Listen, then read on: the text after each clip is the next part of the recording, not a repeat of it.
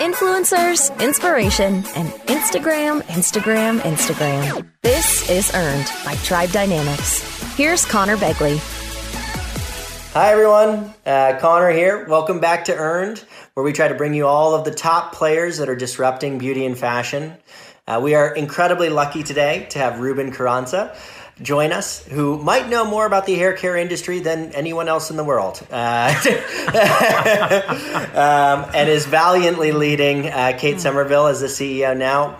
Welcome to the show, Ruben. Thank you, Connor. It's great to be with you.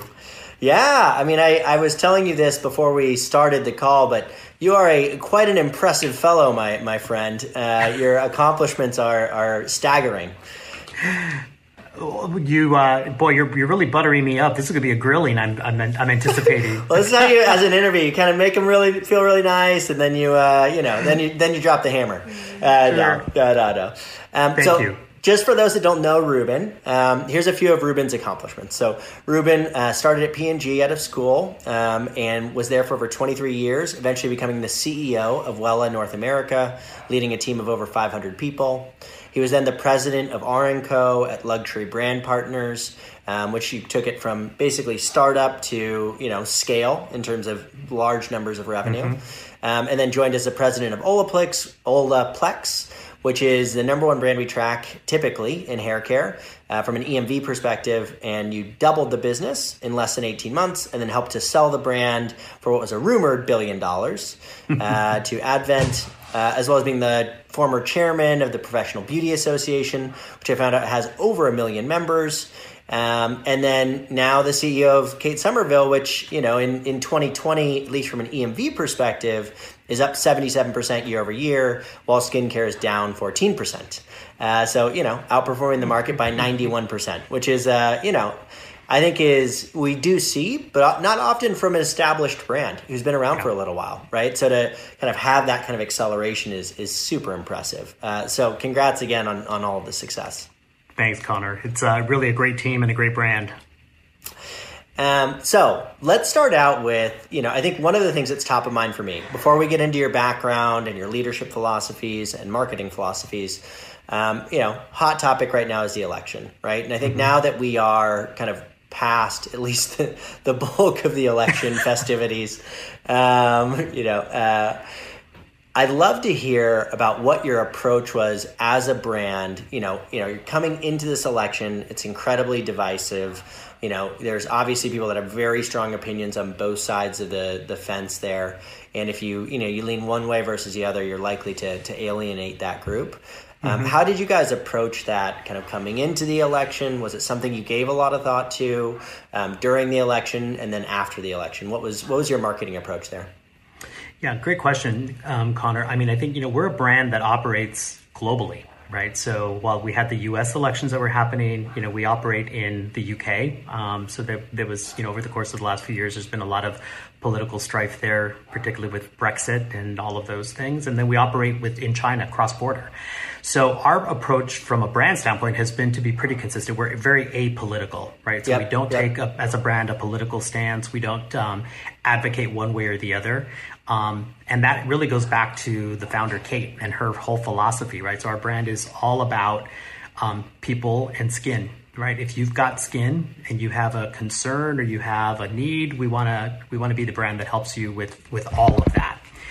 What I would say that was, I think, a bit different this year was, a lot of the activities that started to happen with Black Lives Matter and the whole push on diversity was already something that we were looking at from a brand standpoint in terms of how do we, if we really are living to the mission of serving everyone regardless of their skin tone, we needed to make sure that we were also reflective of that in the people we were working with, the makeup of our organization, et cetera. So a lot of that was already in process.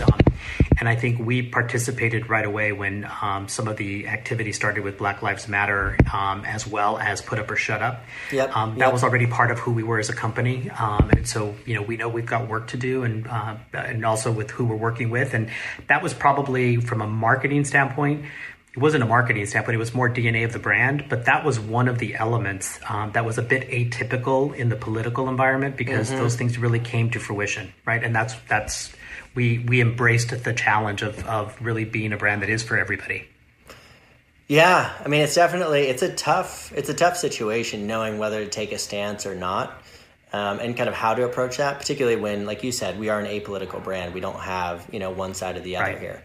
So yeah, that makes a ton of sense. So let's kind of start at the top with your background.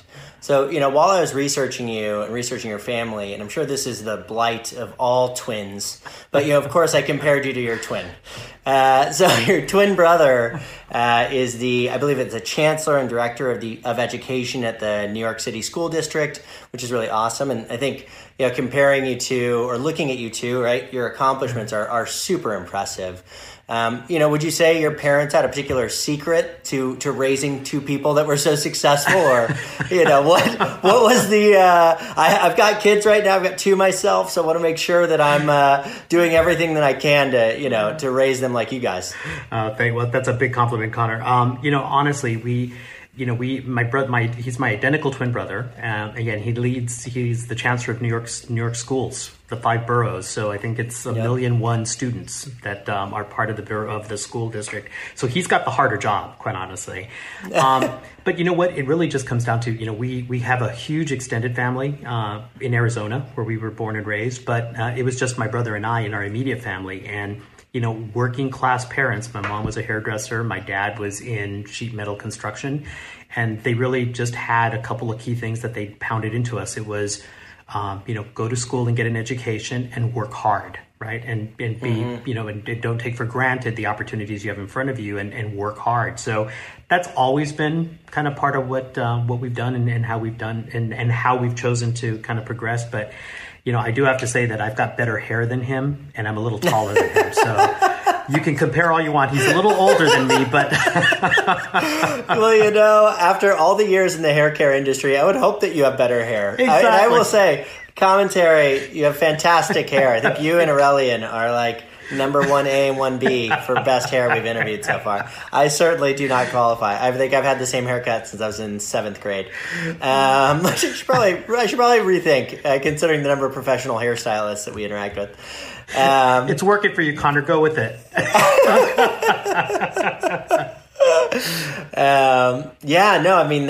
That makes a ton of sense. I mean, I obviously latch on to the kind of the work hard thing. Yeah. And I actually don't know that I necessarily had that really early on. I think for me, I actually kind of got by with, I was like a good test taker and, I could kind of slide by without having to work hard. And so I think I almost reveled in that a little bit. Like, I don't have to work that hard to do pretty well. And then I realized it's like, no, this is actually how you get ahead, right? Yeah. Especially as things get more and more competitive, right? As you go into high school and college and workforce, if you put in 10% more than the next person, that compounds over time pretty dramatically. Absolutely. And so, that makes a ton of sense. So talk to me about, I think the other thing that stood out as I was looking at your background is, it looks like this is like the job profile of two different people, right? So it looks like you're doing 2 full-time jobs all the time, with the Professional Beauty Association, and you do a lot of mentorship, and then you have all of your, your regular job. So how do you actually manage your time just day to day? Like how do you prioritize things? How do you remain focused? Do you have any systems there that you use? I'm in a constant struggle and search for ways to do that. And as I've gotten older, I think you learn how to do it a little better. But what I would say, Connor, is I think how you spend your time is a choice. And that was one of the first things I had to kind of get my arms wrapped around was, if I let the calendar or the agenda drive my activities, then I already was lost, right? So it's about prioritization and what you want to be those core pillars that are part of your calendar. And that includes time for yourself, right? And then it's where do you want to be spending your time? Because, I'm one of those individuals who I could sit on the couch and watch, a whole season of Housewives of Beverly Hills and not even think twice about it, right? But, and I still do that as guilty pleasures. But there's also, when I think about, at the end of this time period, what do I want to feel good about? Am I contributing to my community? Am I contributing to my industry? Am I contributing to my family? Am I contributing to my spouse? Those questions, right, kind of is what keeps me honest about stuff. And we learned how to multitask very early. So I'm a professional musician. My brother was a professional musician, and we started performing young. So we would go to school, we'd have to do homework, and then we'd perform and practice and those kinds of things. And in the weekends, we'd be performing. So I think learning how to make those choices, and my parents are both deceased now, but when they were still alive, they would say, part of their strategy was keep us focused in school and keep us busy outside of school so that we didn't have any opportunities for bad distractions, right? So I think that's also played a role in it, but it really does come down to choice, right? You make a choice around what's important, and then you try to calendarize that and make sure that you're giving yourself the proper guardrails, if you will, to live the choices you're making. Yeah, I mean, I'm a huge advocate of that. I mean, I think for me, I try to, on a regular basis, just look at my calendar and say, is this reflective of like how I want to be spending my time, right? Or what, not how I want to be, but what is the best way to be spending my time? Yeah. And to give that thought, right, on a regular basis, like, hey, let's write down, like, what are the 3 or 4 things that I should really be focusing on right now? Right. And then am I spending my time in a way that contributes to those, right? So that's great. I'm also glad to know that you have a third profession as well. So I've got 3 full-time jobs that you're doing, which I would love to hear you guys. I think you play mariachi, right? Correct. Correct. I didn't go that far in my research. I didn't realize there was stuff I could probably find online with you guys playing. But I think that's going to have to be a follow-up item for me.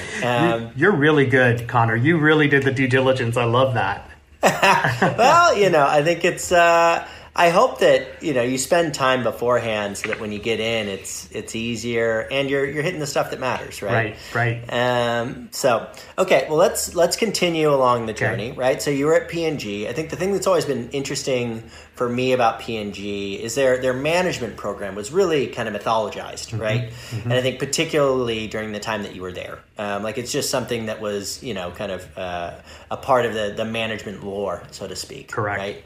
And so can you tell me a little bit about that program, maybe how it contributed to your success, what it looks like, some of the lessons that you've drawn from it? Because I think you've obviously built a career off of, building culture and process and managing people. Right. Would love to hear about that a little bit more. Yeah, I'm happy to do that. In fact, one of the reasons that I chose to go to P&G was because right out of college was because of the training program. And it was actually my dad who, in the conversation, I had a couple of different offers. And, one of the things that he said was, this is a blue chip company. They have a training program. Even if you don't stay for a career, you will learn things there that you won't learn anywhere else, right? And he was absolutely right with it. So when I joined as a part of the selling function. And so I had a 52-week training program. And literally that is how everything was done, right? So when you joined as a new hire, there was a 52-week plan that your manager was held accountable for and you were held accountable for. And it literally had learning elements every single week that you would practice, you would get evaluated on, and there was a formal sign-off process related to it, right? Wow. And it was everything from how do you walk into a physical retail location and quickly get a scan on where the opportunities are, where where there are issues? How do you build collaborative relationships? How do you negotiate? How do you turn a no to a yes? I mean, on and on and on. And but I will tell you, it's been interesting because I think if you were to look at that, someone who hadn't been through that would look at that and go, "Isn't that a bit much?" But and I had that perspective, having gone through it, and then having had to grow people in my organization, hire people, train them, take them through the 52-week program. The repetitiveness and the drumbeat is what I call it, kind of that consistency of how you build capability was really, really important. And it did 2 things. Number one, you were able to have a very specific set of capabilities at the end of that 52-week period that were checked off on, but you also knew that anybody who had been through the 52-week program had gotten to a certain level of mastery. And that happened in sales, that happened in marketing, it happened in product supply. And so kind of part of that whole training dynamic with P&G was Some people didn't like it. Some people felt like they wasn't part of what they were about. There was about a 50% attrition rate.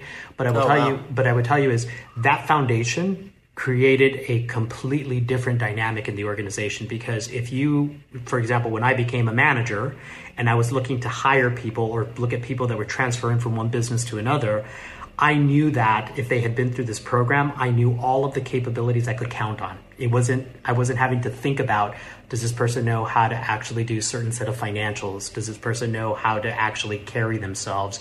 So it created an equivalization of capability that just kind of allowed people to grow. So, well, I think what's amazing about that is just that's not like a simple program to put together, right? No, that's something that took a lot of time and effort and thought. And you would assume that would be the case within all large multinational corporations, but I don't think that's the case. Correct. And so I'm trying to think if Tribes it's either a 52-hour or a 52-day training program. I'm not sure. It's somewhere in between those two. I was like, I think it's more than 52 hours, but I'm not sure.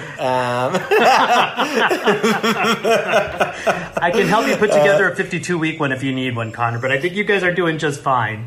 We're okay. I mean, we can always an opportunity to get better. I think there's a really good book. God, I'm blanking on the name. It was from the old 49ers coach. And basically what he did was when he first came in, he was Bill Walsh. When he first came in, he wrote up like a really extensive kind of manual for every single position in the entire organization, all the way down to, the people answering the phones, right? The receptionists. Right.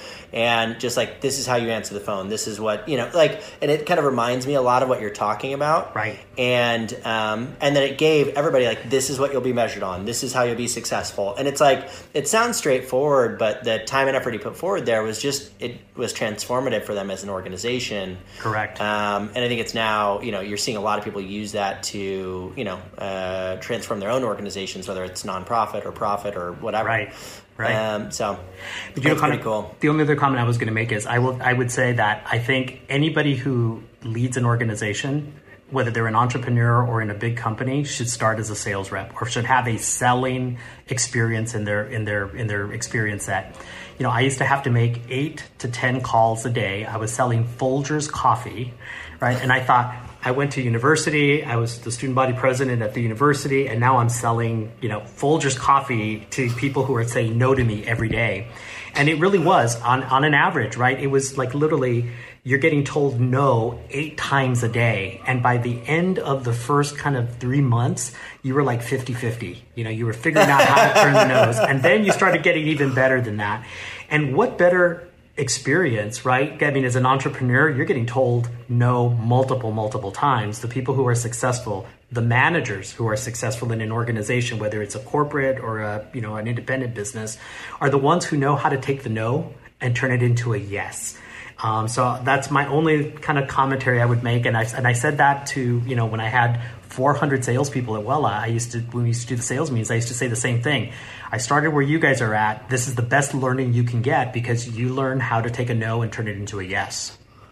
Absolutely. And I think, honestly, sales, just comes down to communication, right? Like, Can you communicate an idea? Can you understand what someone's problems are and how to help them through those problems? So I think and if you look at it I think statistically, the most common path to CEO is sales, right? That's the most common path to being a CEO. And so I think it's a highly underrated skill set. I certainly started my career there for sure.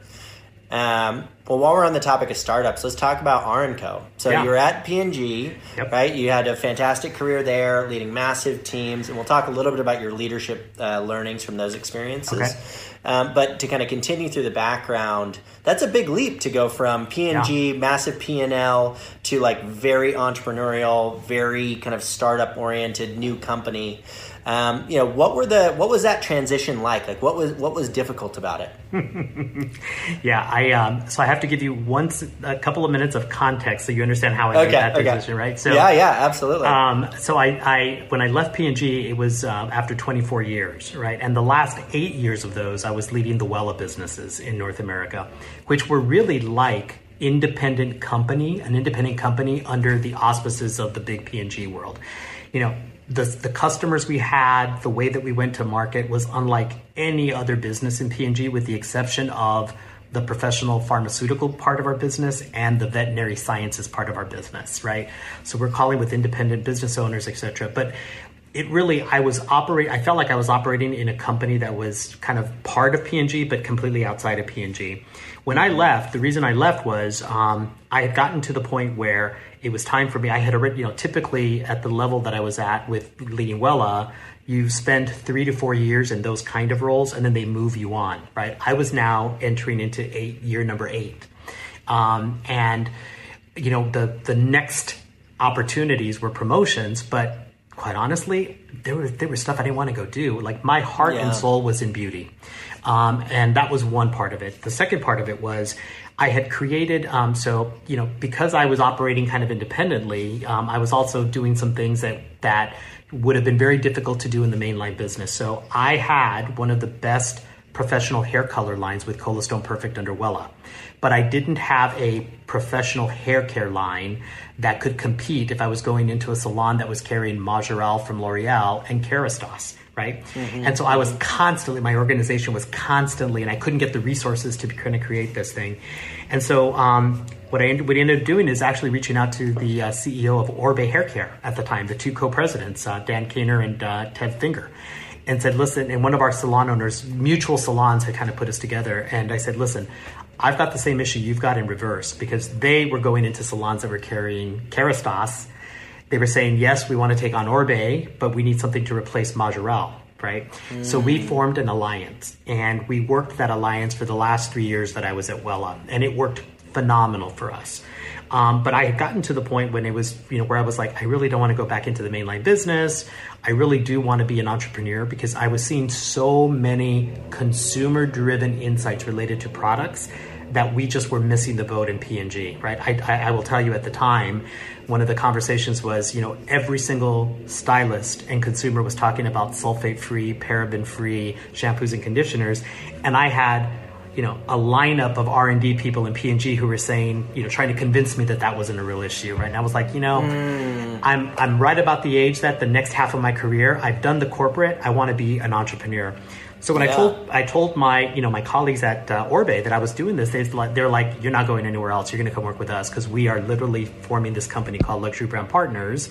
Orbe will be part of it, but we're launching a couple of other brands, and we need you to, we want you to come and kind of lead one of these businesses. So that's how I made the move into entrepreneurship. I will tell you that what I have found is I've talked to some of my colleagues who have been at P&G. I think my transition was a little easier because I was already operating in a business that was kind of off the main line in P&G. So you had to be scrappy. You had to, think about some of the things that you might not normally do in the traditional business. But it was still a pretty big surprise. And, so that whole idea of you're an entrepreneur and Friday's payroll, like, can you pay people on Friday? That was probably the single biggest thing I felt in the first 30 days. I was like, holy shit, this is true. We've got X amount of capital. We got to get to X amount of scale. And if we don't, how are we going to pay people, right? So that whole Friday's payroll piece was a really big deal. The other thing that I learned was I had all these incredible ways of doing things and processes, right? But in the real world, you needed to make those really simple. Right? Because you didn't have 10 people that could go do the complexity of what you were doing in the P&G world. So learning how to right size and make the right choices, I think, was the other piece. And then the third piece was, and quite honestly, was probably, along with Friday's payroll, this was probably the other big surprise, was being able to understand people's skills and capabilities that you had in the organization or were bringing in the organization. And I say that because remember what I was talking about, that 52-week training program, right? Yeah. I knew in P&G when I was recruiting for a brand marketer or a marketing director or a director of finance, there was a certain level that those roles were at. And I knew that the candidate pool internally, I knew that they were all at a certain level of capability because they had come up through the P&G structure. In the real world, right, where someone may be 2 years out of school and they've got a VP title, you can't go by the title. You have to really understand how do you go and really understand not just the title, but what was the work and what was the capability this individual built and what are they bringing to the table. That was a huge learning for me. That was probably one of the biggest. Yeah, I mean, we obviously have been dealing with that since the beginning, right? We started the company 8 years ago. So that's the only world that I know is like I don't know, just because your title doesn't tell me very much, essentially, right? And so it's interesting that was a transition, that was something that was a difficult transition for you, because for me, that's just life. Like, that's just the only thing that I know, right? And so that's super, super interesting. Yeah. You also, I would say that it does go in both directions, though, right? So sometimes you get people where, like, the title is way ahead of what the capabilities are. But you also get times where it's like, whoa, like, this person's way better than we thought they were going to be, right? Absolutely. Like, this person is like, let's accelerate this really dramatically for them. And so, yeah, exactly. The Friday's payroll is, people don't talk about it very much, but it is a terrifying concept. There have been I'll leave it at that. So talk to me about luxury brand partners a little bit, right? So for me, it's always been a little bit of a mystery, and I feel like I'm learning a little bit here with Orbe, and which is to say that, it got kind of started by them. They wanted to launch more brands, but the successes that have come out of there, whether it's Becca, which was acquired by Estée, Pulp Riot was acquired by L'Oreal, then R&Co and IGK have done really well, right? What was the secret magic there? Like, one, why did they decide to do it? And then what has caused it to just churn out all of these successes? Because it's super impressive. Yeah, so I can share with you some of the stuff that's already been in the public domain, because I think it's a fascinating story. So some of the initial founders of Orbe, so Luxury Brand Partners, prior to that was Orbe Hair Care. Right, so the founders of Orbe Hair Care were some of the principals that were part of Bumble and Bumble. And when Estee Lauder bought Bumble and Bumble, those folks did a transition. Then they had a non-compete period, and then they started Orbe Hair Care in 2008 when the recession was happening. They rolled off this amazing product, right? And I think the thing that was so powerful about Orbe Hair Care was, and it was kind of going to the history that they had with Bumble and Bumble and working with Michael Gordon, is working with founders, these people who are incredibly brilliant and creative and have a creative gift, is not an easy thing to do. It's not for the faint-hearted. And they had learned how to do that with Bumble. When they created Orbe, they created that brand.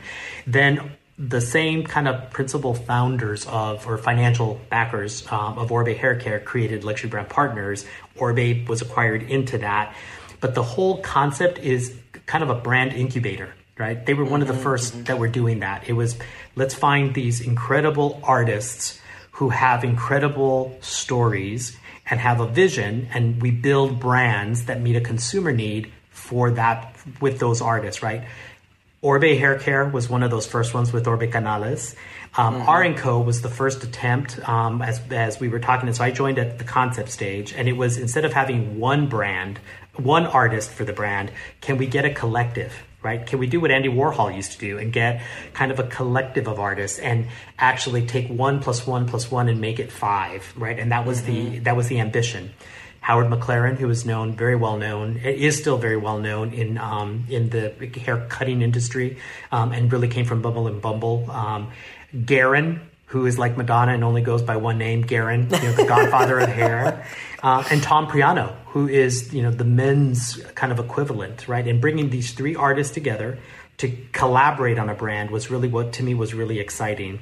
But you saw with Becca was part of the organization as well. And Bob DeBaker, who's back with Luxury Brand Partners, I thought did some amazing things with Becca. When they had Becca was not necessarily a big brand, and he was one of the first to partner with an influencer, Jaclyn Hill. You saw what happened with that collection, and the brand blew up. And then partnering with some of the folks like David Thorsten and his wife, and how they created Pulp Riot. So it really is about partnering artists with a business idea and creating a brand that really is authentic to who that artist is, and that's at the core. I think what they've started to do now in some of the newer brands is those artists who traditionally were either industry artists like Howard McLaren or editorial artists like Guerin and Orbe are now Instagram folks or social media folks, right? And so, but it's still the same concept, incubating these brands around these great artists. Yeah, I mean, it was a well-timed theory because I think one of the things that we used to observe about that dynamic, right, of bringing in the artist and creating a brand around them is if you were to think about. So the example I always used was like Anastasia, right? So they obviously did very well. And I think that for her, if you think about what she did, right, for 20 or 30 years, she did the brows of all of the celebrities in, all the different celebrities, right? And then what happened is Instagram came around and all of those celebrities became the biggest publishers in the world, right? Correct. So now Jennifer Lopez has a bigger audience than Glamour or Pop Sugar or, any of these other publications. And so she basically built these relationships with, dozens and dozens, potentially hundreds of people who are now all the biggest publishers in the world. Correct. And so now you as a celebrity hairstylist, makeup artist, brow artist, whatever it is, have this huge advantage that just kind of appeared out of nowhere. Right. To have direct access to the biggest editors at the biggest publications, Yeah, around. absolutely. And so, it worked out quite well for them. Good timing. Well, and Tev Finger, who's the CEO of Luxury Brand Partners, just did an interview with the Glossy, and I think it's very consistent, right? So one of the other dynamics is the core partner group. They're still my partners. They understood and have understood what it's like not only to build a brand, to hero what an artist is able to do, but also knowing what companies who want to acquire brands are looking for because they've done the sales. So that's the other part of the secret sauce is they're not just building a brand to be creative and go off into the Netherlands. They also know the commercial aspect of what needs to be true, right? And so and the team that's there knows how to do that. And so it's an incredibly smart group of people. Yeah, no, it's been super impressive to watch it from the outside. So let's talk about Olaplex for a second, and then we'll get into leadership and marketing philosophy questions. So, obviously Olaplex is a brand that we've paid a lot of attention to, one of the top performing brands from a social media perspective. Correct. I've got a little bit of insight into the financials around the business, and I know it is incredibly lean. The profit margins there are obscene, right? So what was it like? What were some of the challenges when you came in? Because obviously you ended up selling it, or it got sold for a ton of money, which is awesome. I'd love to hear both about some of the things that made it special, like why was this such a unique entity, and then what were some of the challenges of being in such a unique entity, right? Being a company that's got 50+% net income margins. Like what is that like? I don't even know what that's like to be at a company like that. It's awesome. It was interesting. So after the Orbe sale, right, and now R&Co is the biggest brand in LBP. With the conversation with the partners, obviously we weren't R&Co wasn't to the level that we needed, that Orbe was in terms of the contribution. And so I said, guys, perfect time for me to exit on the operational side because I'm a bigger ticket, quite honestly, and I want to kind of change my life a little. And so I started doing some consulting, and I was doing some consulting and really starting to get excited about skincare. And that's when Dean and Darcy Crystal called. And, they had the brand, they launched the brand. I remember when they launched the brand, I had just left P&G, was going to LBP, Luxury Brand Partners. And, I can do a multicolor process, a multicolor hair color process. I mean, I learned how to do hair color when I was part of Wella. And I remember the buzz around Olaplex. And I remember having a couple of hairdressers who used the product and they were like, this is the real deal. This stuff really, really works. And so I knew that they had an amazing product that actually did what it said it was going to do. And had very quickly scaled in a very non-traditional way, right? Which is kind of in that time. So, but when I got the call from Dean and Darcy, they were calling because they said, listen, we don't have a corporate office. We have people around the country. We don't, we don't have a lot of process stuff. Purposely, we've tried to keep that from doing that. But we know that there's some big opportunities that we're missing. And quite honestly, now that you're not in another job, like we need someone who isn't going to come and try to make us a L'Oreal, and we need someone who knows enough that can come in and say, we need to put this infrastructure in, we need to do this, we need to do that, not change who we are, but make us a little more professional. And then ideally, Sephora's been knocking on the door. We have no idea what to do there. And so we need to figure out how to do that. And so that was the brief, if you will, when I came in. I loved it because we had moved to Austin, Texas, where we were going to plan to retire. And they're like, hey, there's no corporate office, so you can do this out of Austin. I was like, fantastic, right? Yeah. When I finally saw how lean the business was, it was an interesting conversation. And so my conversation with Dean and Darcy, with Dean at the time was, it's like, Dean, we're not going to make this a corporate thing, but you kind of loosen up a little because there's some things we got to do. Like you kind of need a demand planner so that you have inventory. Like we really, if you're going to really, we're going to make the move and really partner with Sephora, we need to bring someone in who really knows how to do Sephora. And by the way, you probably have to get comfortable in doing travel size SKUs because that's part of the ecosystem of how you build trial and repeat. By the way, the distributors on the salon side have been asking for that for years, and he was like, we're not going to do it. So it was a bit of bringing just in time capabilities that could show a return that started allowing us to do a few things that were different and a few things that were more. But, one of the things that I would say is if Dean and Darcy hadn't sold the business, I think the trajectory would have continued to grow because the thing about it that I think is so special is it's a product that works. It does exactly what it's going to do, and it's powerful. Mm-hmm. It can play with anybody's hair. Like it can literally repair anybody's hair, and there's so much upside, right, in the opportunity. Mm-hmm. And so, we were able to double that business in about a year, a little over a year, and it's exciting to see how good they're doing now. Yeah, I mean it's. I remember it had like 6 SKUs, right? There's like 6. Like to build a business that big, growing that fast off of 6 SKUs is wild. There were 4 when I got there. So you increased it by 50%. That's what you're telling me. 50%. The problem was the challenge was never that there wasn't any innovation. The challenge was and I was used to this, right? The challenge was I've got so many good ideas. Which ones do I go with first, right? And because the team was so lean, and because it was a husband and wife team as well who owned the company, sometimes those battles that like some of the decisions that were made in the first 30 days had been discussions that had been happening for years with the company. But I was the new guy who came in and say, why aren't we doing a shampoo and conditioner? We got it ready. We should launch it. Let's go. So it was some of those kinds of things too. So but a great brand. I think they created a very different business model globally when they launched, as you know. And so it was really special time. So let's talk about leadership and your approach for a moment. So, I kind of condensed it down into a few different maxims. Tell me if this is a good, an accurate representation of how you think about leadership. Mm-hmm. So surround yourself with the best, right? So recruit star performers, treat people with respect, sometimes having to be brutally honest, right? And then, being a leader is about setting the vision and trying to be a humble servant for those that work for you. Is that a pretty good summation? I think you nailed it. So how did you come up with that? Is that something that you just kind of, did you come by those learnings over time, or is this, how did you come up with those in the first place? I think it was, a lot of it is who I am as a person, right? So my parents always talked about the golden rule, treat others the way you want to be treated.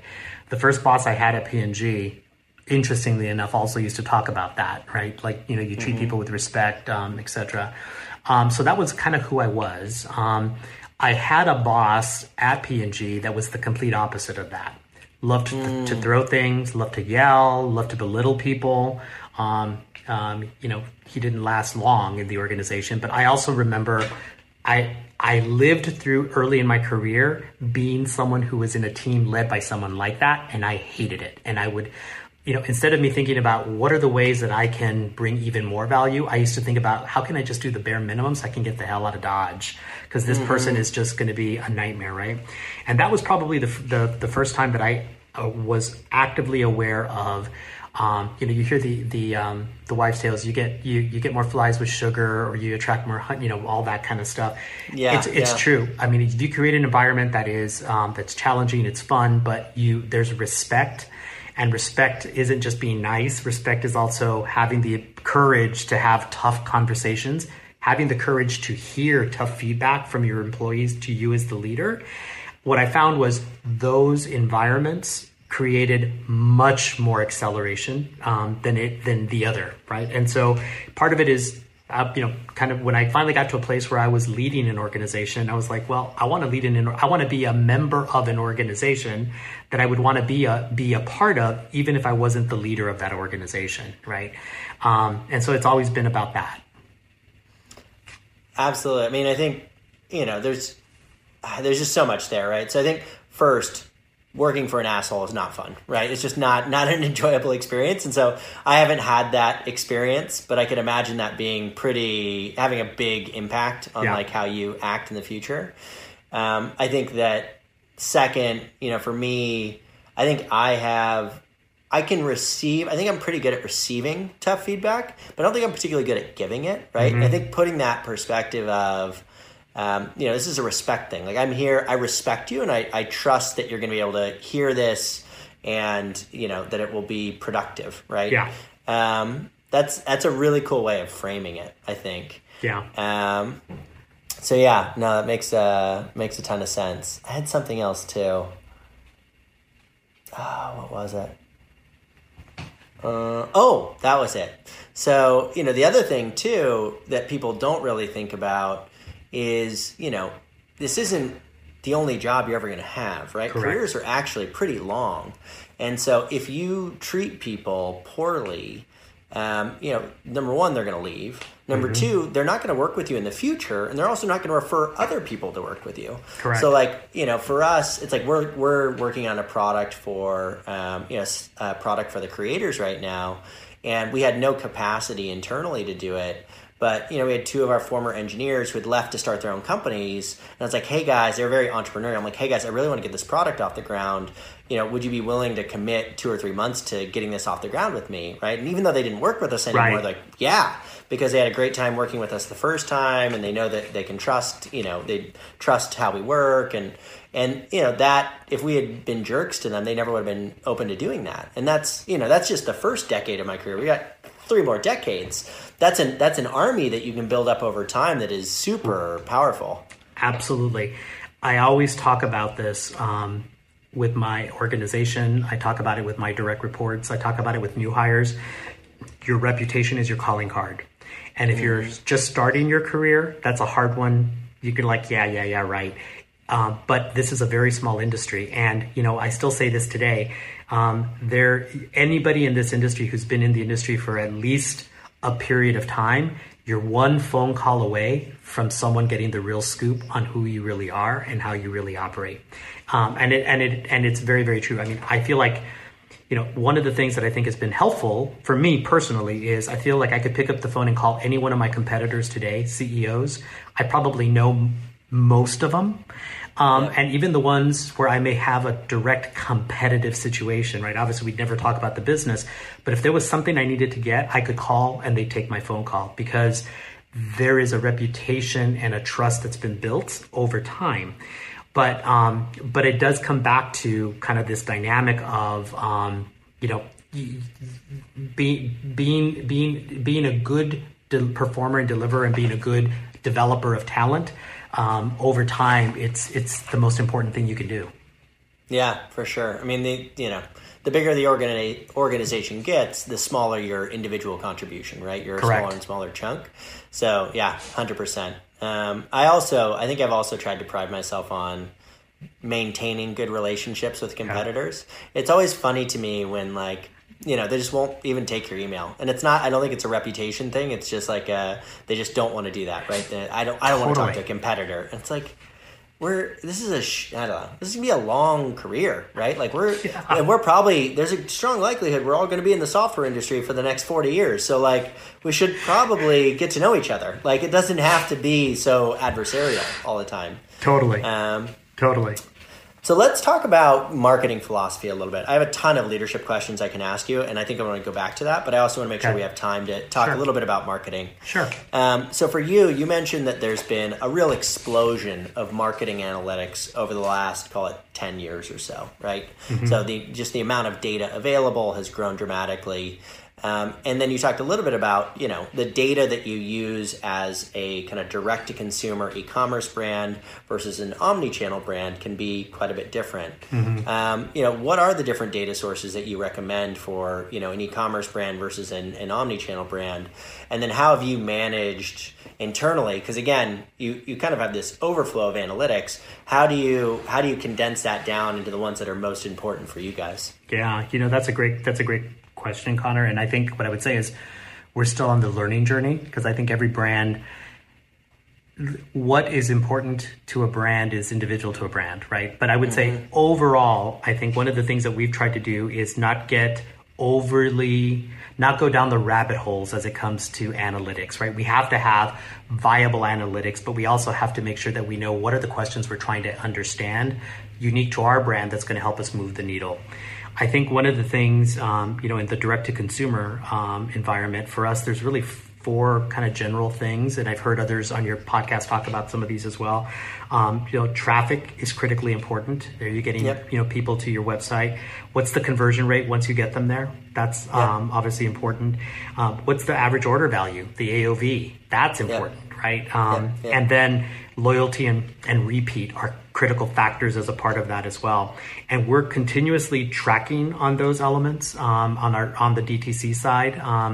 Where we can with retail partners who are also doing omni-channel, in-store and DTC, we're looking at some of the same measures as well to see, are we not only getting trial of our brand, but of our products, but are the consumers who are trying our products liking them and coming back and repurchasing and buying even more?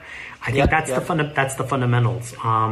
What's interesting, when I was going into stores, right, as a Folgers coffee sales rep and as a sales rep in P&G, and then now as a Kate Somerville person who walks into a Sephora, when you're in-store environment, there are some of those things that you look at, brand positioning, point of sale, does the brand stand out? So a lot of those conversations related to the physical infrastructure have been important. But I do think that what's going to be interesting as we come out of the COVID situation and as retail gets reinvented, right? Because I do think there will be a reinvention in retail. I think for us, what I'm continuously looking at is how is the consumer. The consumer, I think, will continue to want an experience. They want an experience online. They're going to want an experience in store. But what's that going to look like, right? And how is that going to manifest itself when you have all of the other elements like hygiene and safety and those kinds of things that I think are going to have a little bit of an aftershock, right? So I know I'm kind of talking kind of high level, but I think those are, the kind of the core four of traffic, conversion, AOV, loyalty, repeat. We continuously are looking at those kinds of things and then trying to adjust, what we do as a part of that. Yeah, I mean, I know that the kind of loyalty, repeat purchase thing is something that we've spent a lot of time thinking about. I think that number one, probably the best story for it was, I don't know if you know the brand Native Deodorant, right? Yes, part by P&G. Yeah, there you go. It's helping my P&G stock. So I know Moyes, the founder, and I met him really early on, and he got referred to us as like, oh, Connor's the influencer guy, right? Go talk to him. And the thing I told him was, I was like, honestly, I don't see influencers playing a huge role with deodorant, right? It's just not, like, there's not people like actively saying like, oh, I love this deodorant and like, let me try this one and that one. There's a little bit of it, and it's certainly not totally irrelevant, but it's not to the degree that hair care or fashion or beauty is gonna, the role it's gonna play in those markets. And I think that earned a lot of trust with him, because he said, oh, everybody else has been trying to sell me influencer stuff. And he's like, and I've always thought it was a waste of time, but now finally somebody tells me it is. And so, but the thing that he did do really well was he focused, just laser focused on his repurchase rate. And when he started, the repurchase rate was around 20%. And then, he's like, okay. So, and then over the next 24 months, they had it was either 18 formulations in 24 months or 24 formulations in 18 months. Wow. They just kept recreating the product. They do a little bit here, a little bit there. And then what they would do is they would do A/B tests where they'd say, okay, we're going to sell half of this product, this formulation to this customer and half to this. And then we're going to look at the repurchase rates. And they just kind of hacked that repurchase rate until they got it up to 40+%, which like doesn't sound like a lot, but that's double, right? So that means that every dollar you're putting in the top of the marketing funnel, you're getting twice as many dollars out at the bottom.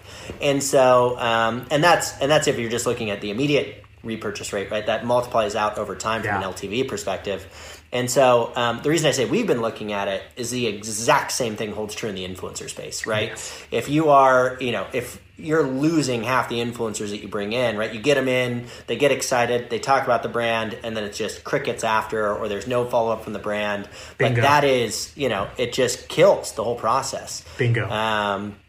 Yeah, I mean, talk to me about that a little bit. And obviously, you guys have decided that influencers are important for Kate Somerville. Yeah. I would imagine, considering the numbers are skyrocketing. What made you come to that conclusion, and then what do you think has driven your success there? That's it was very much a choice. And I think, when I entered the brand, I entered at the same time that my CMO, Simon, entered, right? Who I think you've met Simon, and Simon's incredible. Yeah. He's a great business partner. He and I had some of the same kind of ahas, right? So here was an incredible brand with an incredible founder who was still actively involved, an incredible story, a history of great products and iconic products, an active Medi-Spa clinic where we were seeing patients.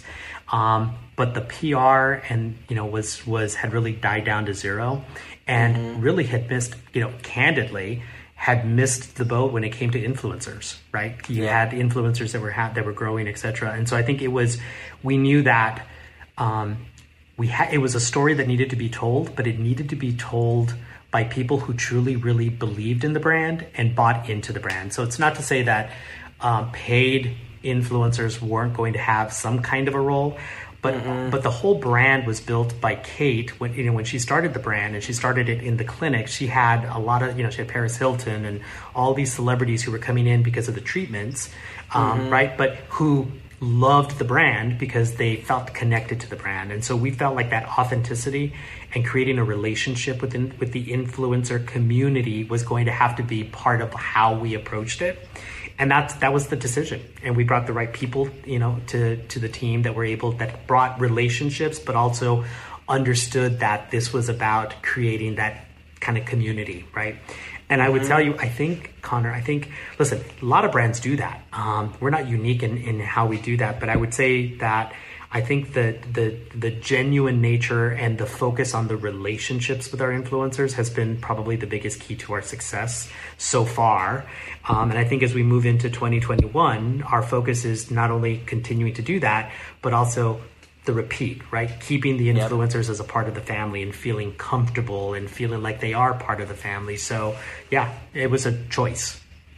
That's great to hear. And I think, what's always, I don't know if I'm in an echo chamber and I only invite people on the podcast that agree with me, but, every time I talk to somebody and they tell me about, and it's a brand that's winning, right? And they say, this is how I'm winning. I'm like, that's what I keep hearing. So, but yet not everybody gets it yet. So I think that that's really great to hear. And I think, thinking of these people, right? As people you build relationships with, and really thinking about it from, really from a PR perspective, where it's like, hey, I'm here to help you, right? Write your stories, create your content, tell your own story.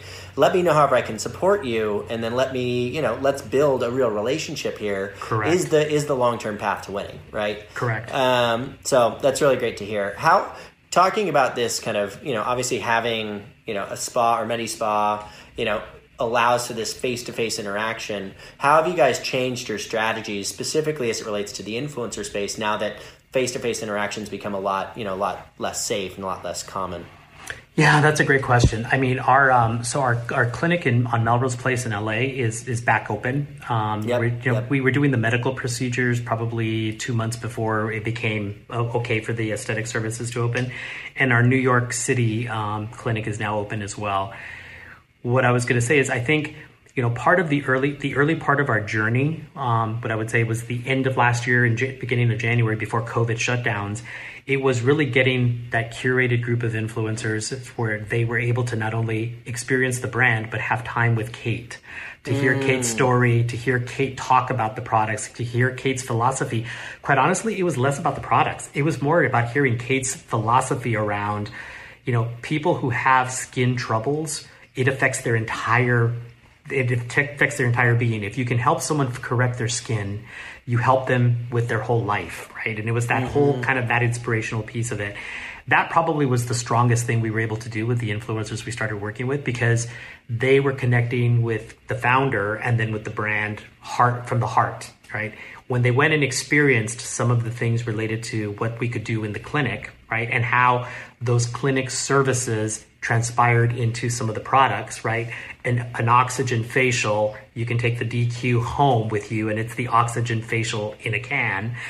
That's where it started to make the connection between the heart and the mind. Now I understand why this isn't just marketing, hubbub. It's like, and then they started making it their own. And that's when you're in the Holy Grail, when they're starting to talk about the product as a part of who they are and how they operate.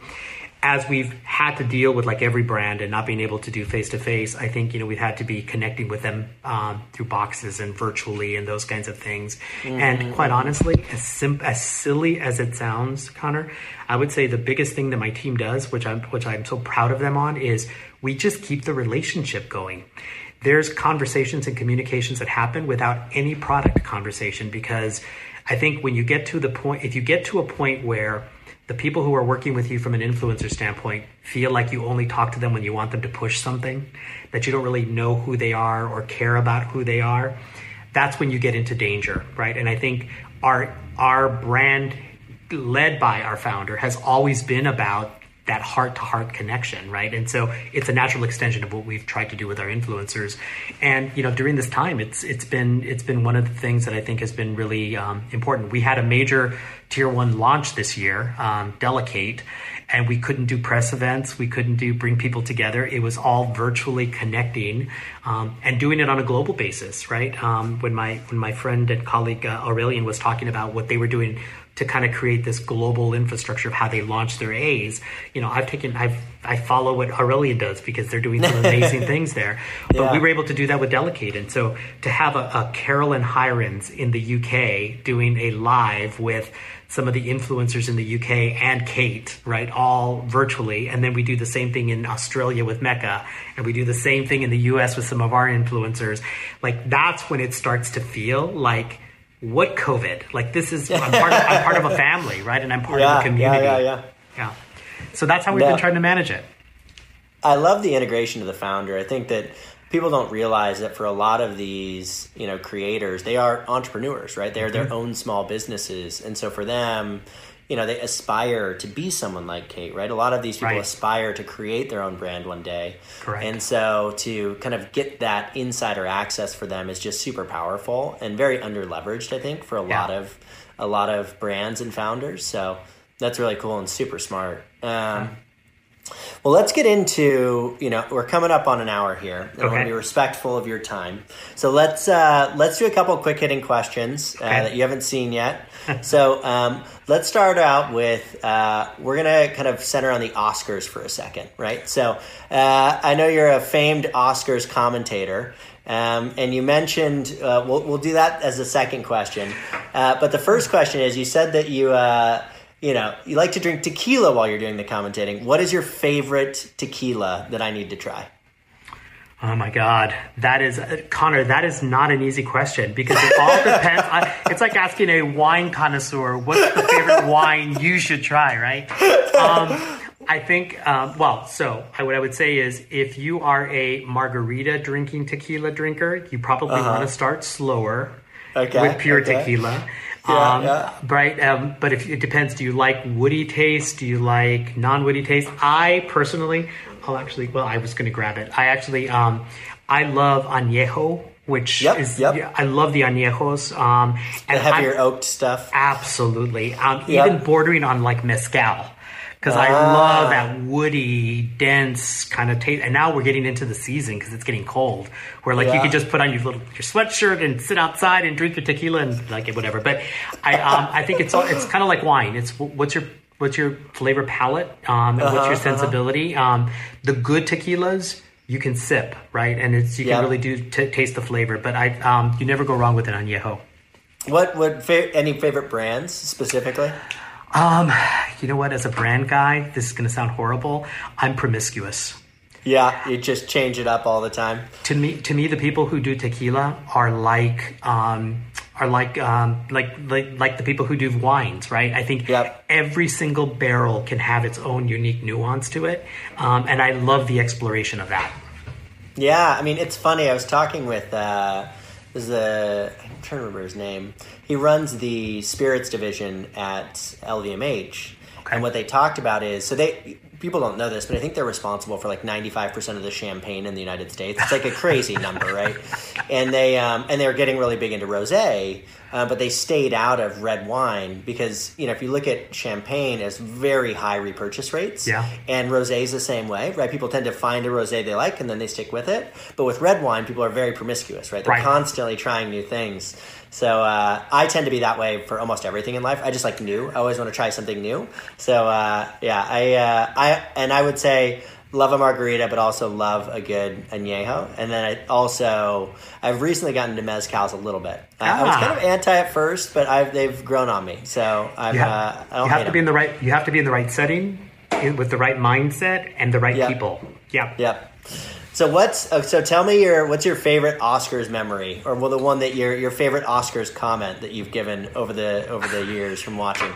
I had to stop doing the commentary. That won't get you in trouble. That won't get me in trouble. Because remember, the first time I started doing this, it was because I was sitting drinking, and I was like, for some reason, the trip had been canceled, and so I was by myself, and so I just started drinking and just doing this whole thing, and I'm a little bit of a smart aleck, but I would say probably the Oscar moment for me that was like, wow, was when Halle Berry won an Oscar. That was a big deal for me. Because I always loved Halle Berry, and she was the first, woman of color to win an Oscar, and she looked amazing in that dress. And I just thought, this is pretty cool, because it's a really cool thing. We could go hours into all of the hosts that have been with the Oscars, because there have been some good ones and some bad ones. But I'm a little stereotypical in that, to me, the Oscars are about, this isn't the time, I don't believe, the Oscars are the time when you show up and try to be avant-garde. That's like the MTV Music Awards. I want you to show up and I want you to look Hollywood. I want you to look glam. I want to know who you're wearing. I want to know who did your hair. I want to know what your makeup is. Like that to me is, it's my Super Bowl. So I want to, that's what's exciting, right? Well, I think I agree with that. I mean, I appreciate the comedy, right, that they try and integrate, for sure. But if it gets over the top and it kind of overshadows the event itself, I don't think that's the point, right? Right. Okay, last question, and then we'll sign off. So, obviously, I would imagine if you're into the Oscars, you're into entertainment. So, what's your favorite show or movie that you've watched during COVID? Oh, my gosh. There have been so many. We're in month 9? Month 9, Connor? I think it's month 90. I don't know. It's all blurred together. Do I want to share this publicly? So there's been a ton on Netflix, right? There's been some amazing stuff on Netflix. I have to say I was very skeptical about what Apple TV was going to do. And I loved the newscast show that Jennifer Aniston did. I haven't watched it. Yeah. Amazing. It is absolutely amazing. It's worth doing it in one fell swoop. It was amazing. So I've seen, so obviously that I watched through all that. I did a ton of series on Netflix. There's a couple that I will be open about because this is horrible. So I'm an unapologetic Real Housewives franchise devotee from the very beginning. And initially I watched the first one because it's how I would have conversations with hairdressers when I walked into a salon, right? I love it, all right? And so over the COVID timeframe, I had stopped seeing some of this, but with On Demand, I've gone back and I've caught up on every season of The Real Housewives, on Bravo, of The Real Housewives, all of the Below Deck episodes, and this is horrible. This is the embarrassing part. I'm now into the TLC channel, right? So like 90 Day Fiance, 90 Day Away. I'm like, what am I doing, right? but it's not a spreadsheet. It's not an issue. It's just something different, it's just right? different, right? And I can sip my tequila when I watch it. My wife has gotten really into, and then subsequently I watch it a bit, is the Married at First Sight. Have you seen that one? Oh my God. You know what? I've prohibited myself from seeing that one. Oh my God, it's so ridiculous. They get married like the day they meet each other, like at the wedding, and then they decide whether they want to stick together. The wild thing is, I think it has like a higher success rate than like The Bachelor or Bachelorette or any of these other shows. It's like a 25% success rate. Like 1 out of every 4 just stays married for for the whole time.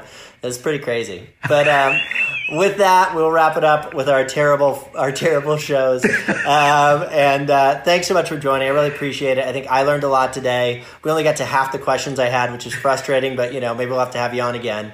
And anytime, we really appreciate it.